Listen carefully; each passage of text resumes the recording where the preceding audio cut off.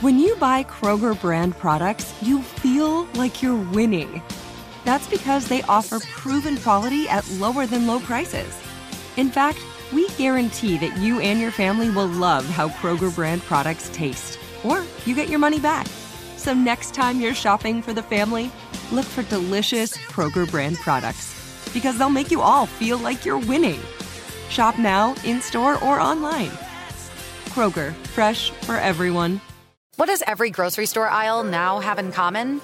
Products that come in paper packaging. And we don't just mean the obvious ones like cereal boxes and juice cartons. From beauty products to boxed water, there are more opportunities to go papertarian than ever before. So why should you? Because paper comes from a renewable resource and can be recycled up to 7 times. Simply put, it's the smart choice for the environment. And it turns out, the easiest choice for you. Learn more at howlifeunfolds.com/papertarian. Get emotional with me, Radhi Devlukia, in my new podcast, A Really Good Cry. We're going to be talking with some of my best friends. I didn't know we were going to go there on this. People that I admire. When we say listen to your body, really tune into what's going on. Authors of books that have changed my life. Now you're talking about sympathy, which is different than empathy, right? Never forget, it's okay to cry as long as you make it a really good one. Listen to A Really Good Cry with Radhi Devlukia on the iHeartRadio app, Apple Podcasts, or wherever you get your podcasts. Go behind the wheel and under the hood on everything automotive with high-speed stuff from HowStuffWorks.com. Hey everyone, welcome to the podcast. I'm Ben Bolin, here with our remarkable auto editor, Scott Benjamin. Scott, what's going on? Oh, remarkable. That's I got to live up to that. That's hey, it's tall order. You are not even, that word is trying to live up to you, my friend. I appreciate it. What do you want to talk about? I am so glad you asked. What I would like to ask you about today is license plates, you know. Oh, okay. All right, because in Georgia, as I'm sure you've seen when you moved here, right? Because no one here is native. That's right. Seems that way. Right. Sometimes it does. A lot of people have just a sign replacing their actual license plate. This sign might be neatly typed and printed. It might be scrawled with a Sharpie on cardboard, and it always says something to the tune of "tag applied for," you know. Yeah, I swear I've seen those written in lipstick on a piece of just notebook paper is what it seems like. They're everywhere. I don't know if that's even legal. I don't know, but it just says tag applied for, and it seems that works or that passes. It's so weird, man, because I was on my way to work and I saw something like that, and I thought, does that even work? It's very strange, and I saw some vanity plates, and I don't know about you. I have a hard time with vanity plates because there's this compulsion to try to decode what they mean, but they're in such a weird language. So it got me thinking, how did license plates come about? How they come about? Yeah. Okay. Before I get into that, let me say I'm not a fan of vanity plates either. Awesome. Other than that, let's go. Well, hang on just a second. I don't know if our listeners can see this, but we're going to high five on that. Okay, there, no vanity plates. Yeah, no vanity plates. Let's see, history. Yes. We'll talk about history of plates. All right, well, cars are, I guess, relatively new, maybe a little over 100 years old. Plates came about not long after that. They were just a way of, identifying vehicles that are on the road. Didn't really need that when you had horse and carriages. There's no need to, really. Vanity plates. I just said it again. Just license plates. Just license plates. I don't think they had vanity plates back in the early 1900s, but maybe they did. License plates in the early 1900s, really, it was just kind of a way of, making you register your vehicle so that they knew who had cars on the road and a way to tax that vehicle as well, and the driver. Yeah, that makes sense. Yeah, so they could pay for the roads and, whatever infrastructure they had to build now for these cars. So it's just a matter of way to tax people. Were they always made out of metal? They were, yeah. They've always been metal. They've always there've been a variety of materials that they've been made of. They weren't always the same size and shape, and they weren't always made out of the same thing. They changed through the decades. It's always just kind of what's available at the time and what what makes sense at the time. Okay, I guess what's the most cost effective? What's the most? Yeah, that's right. I mean, like early on, I guess they were made of iron, which I mean, heavy iron plates. You know, and imagine stamping something into iron, or I don't know. I'm guessing, but would you have a blacksmith make your license plate? I don't know. The same guy who was making horseshoes. Yeah, I mean, I'm sure there was a stamping process, that was involved in it. But yeah, they were made of iron, and then it kind of shifted to tin or some other material that it was a flat, thinner material, a little lighter weight, but plentiful at the time. Then, well, actually, I heard one person or one article that I read said that in Arizona they had copper plates for a while. Weird. They had flat copper plates, which I guess it just goes to show that it's whatever's available, whatever material's available, because there's a lot of copper mines, I think, out there, aren't there? Yeah, and copper's is that right? Mm-hmm. Is copper supposed to be pretty ductile too? Is it malleable? Yeah, definitely, very. And so I think it would be an easy one to press and get whatever you need out of it. Mm-hmm. But copper, that's kind of an unusual one. Yeah. I think it was just very localized to that area. It was just that Arizona area.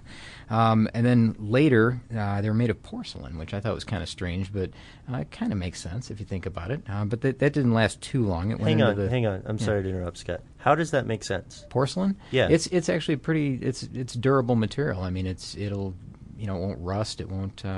You paint them, of course. Okay. I guess I'm just thinking. Well, you've seen porcelain. I mean, maybe it's a coating. I'm not exactly sure. I don't think it was a complete porcelain plate. Maybe it was. I don't know. Yeah, that's pretty awesome. Yeah. I'm sure you could find some car museums or something like that. And they could give you the lowdown on them, what they were exactly made of. But very well, you've won me over with the no rust. I think that's the case, anyways. Yeah. And then during the war, of course, a lot of the metal was designated for wartime use, for making planes or ships or whatever they needed to. It changed everything.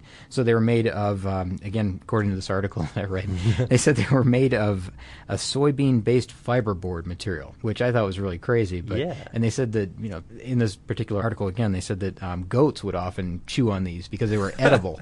So that was kind of a downside to those. Just I guess whatever's cheap, whatever's available, whatever you can get at the time is what they made them out of. So from here, could we say that license plates, I guess, like the automobile, probably originated in the U.S.? Well, I don't know. I mean, because I'm sure that there had to be a way to identify those vehicles, tax those vehicles, wherever they are in the rest of the world. So I don't think it's definitely not strictly not a U.S. thing. So you're reading my mind, my friend. That leads directly to my next question. Mm-hmm. So license plates are worldwide, right? Of course, yeah. Pretty much wherever there's a car. Okay. Yeah, that's right.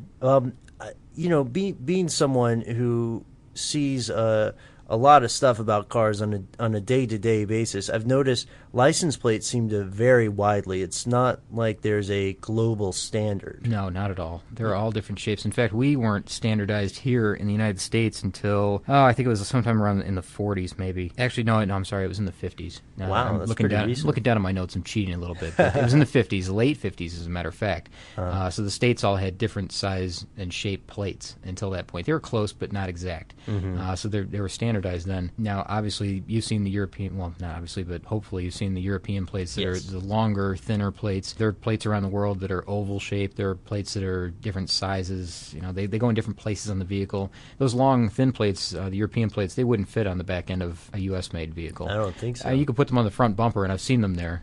Just kind of they're not really, of course, to designate it. They're just decorative, I guess. It's almost just a cosmetic. Yeah, that's factor. Right. Yeah, they have nothing to do with that registration of that vehicle here in the States, anyways. But yeah, they're different all over the world. And okay, so I really need help on this next one. You see plates occasionally when you're on the road that are special plates, like dealers have a special plate. Mm-hmm. And I was wondering what are some of the different types of specialized plates? Oh my gosh, there's just a ton of these. There are plates for veterans, of course. I mean, each of the different wars. In fact, there are even plates for recipients of the Purple Heart. There are plates for people that have survived the Pearl Harbor attack. There are plates for, let's see, not doctors, but diplomats. Diplomats, diplomats. There's just plates for everything. I mean, there are wildlife plates. There are plates about, if you want to support, golden retrievers rescue, or just all kinds of plates. I mean, what are some that you've seen? I've seen. Let's see. Congressman members have specialized plates. Yeah. I thought, for a while, doctors used to get them. I think there are. Let's see. Correct me if I'm wrong in this, but aren't there some types of education plates? Yes. Oh, yeah. There. It seems like there are plates for everything, and then typically, if you choose a plate, with that insignia or whatever it is that's stamped onto that plate, or a decal that's applied to that plate, the proceeds from that plate, or part of the proceeds from that plate, go to fund something, a worthwhile cause in that area. So let's say you get an education plate, that a specific percentage of that plate, the sale of that plate, will go to fund, the schools in that county, or maybe in that state. I'm not sure exactly how that works. In fact, the vanity plates in California, all vanity plate sales go to environmental issues. So if you buy a vanity plate in California, you're helping the environment, I guess. See, I've got to tell you, earlier we high-fived on disliking vanity plates. Yeah. I have a love-hate relationship with them because some of those things, man, they're just so hard to figure out. It's like a puzzle. I see you B4 XYZ. What does that even mean?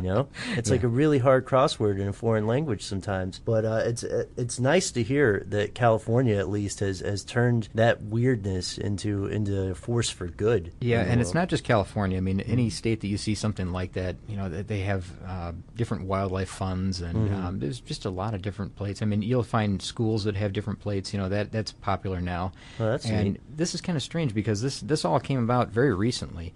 Up until I don't know what year it would be, but it wasn't very long ago that every plate within a state was the same. They were all easily identifiable. They were, let's say, state motto here, right? Like the Keystone right. State, or exactly. And they were all the same color and the same. The lettering was the same.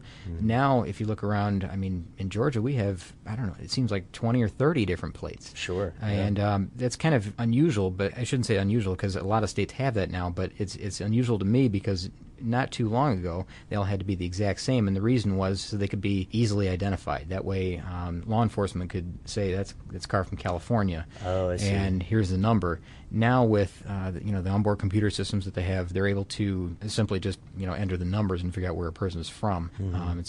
That's the key to this whole thing. That's the key, is that they can identify the vehicle. Has to be very clear.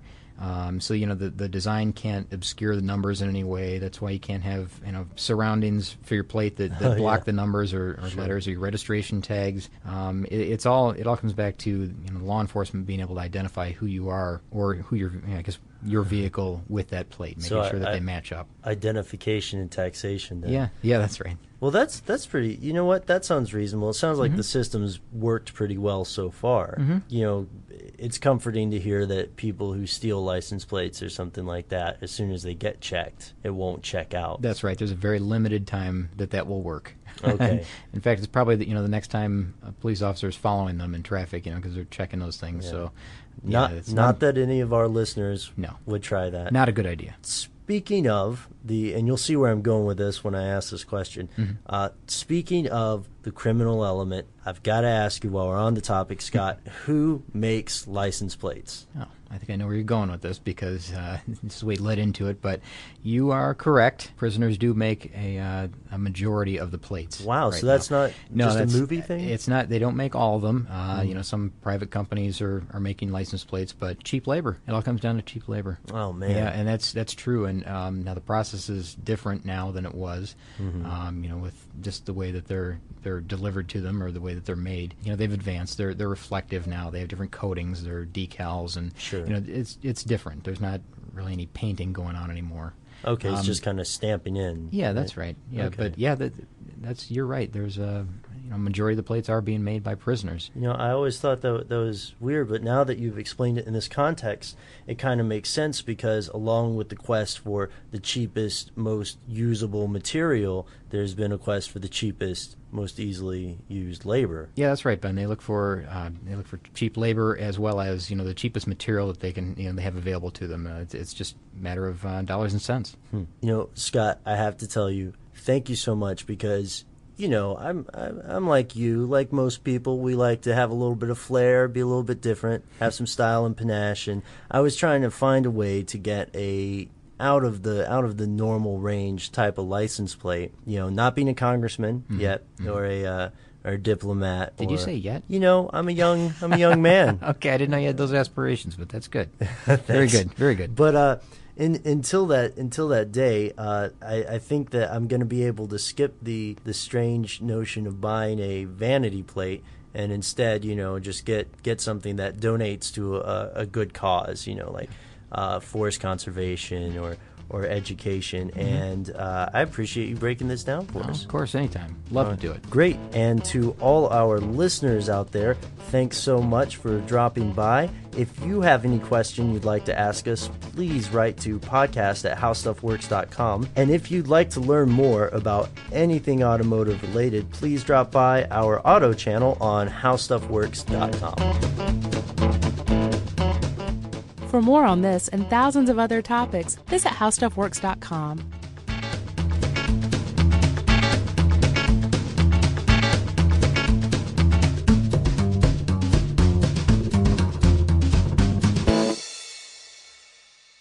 This episode brought to you by 20th Century Studios' Kingdom of the Planet of the Apes. Director Wes Ball breathes new life into the epic franchise. As a ruthless king attempts to build his empire at the expense of the remaining human race, a young ape begins a journey to fight for a future for apes and humans alike. Kingdom of the Planet of the Apes. Enter the kingdom in IMAX this Friday and theaters everywhere. Get tickets now.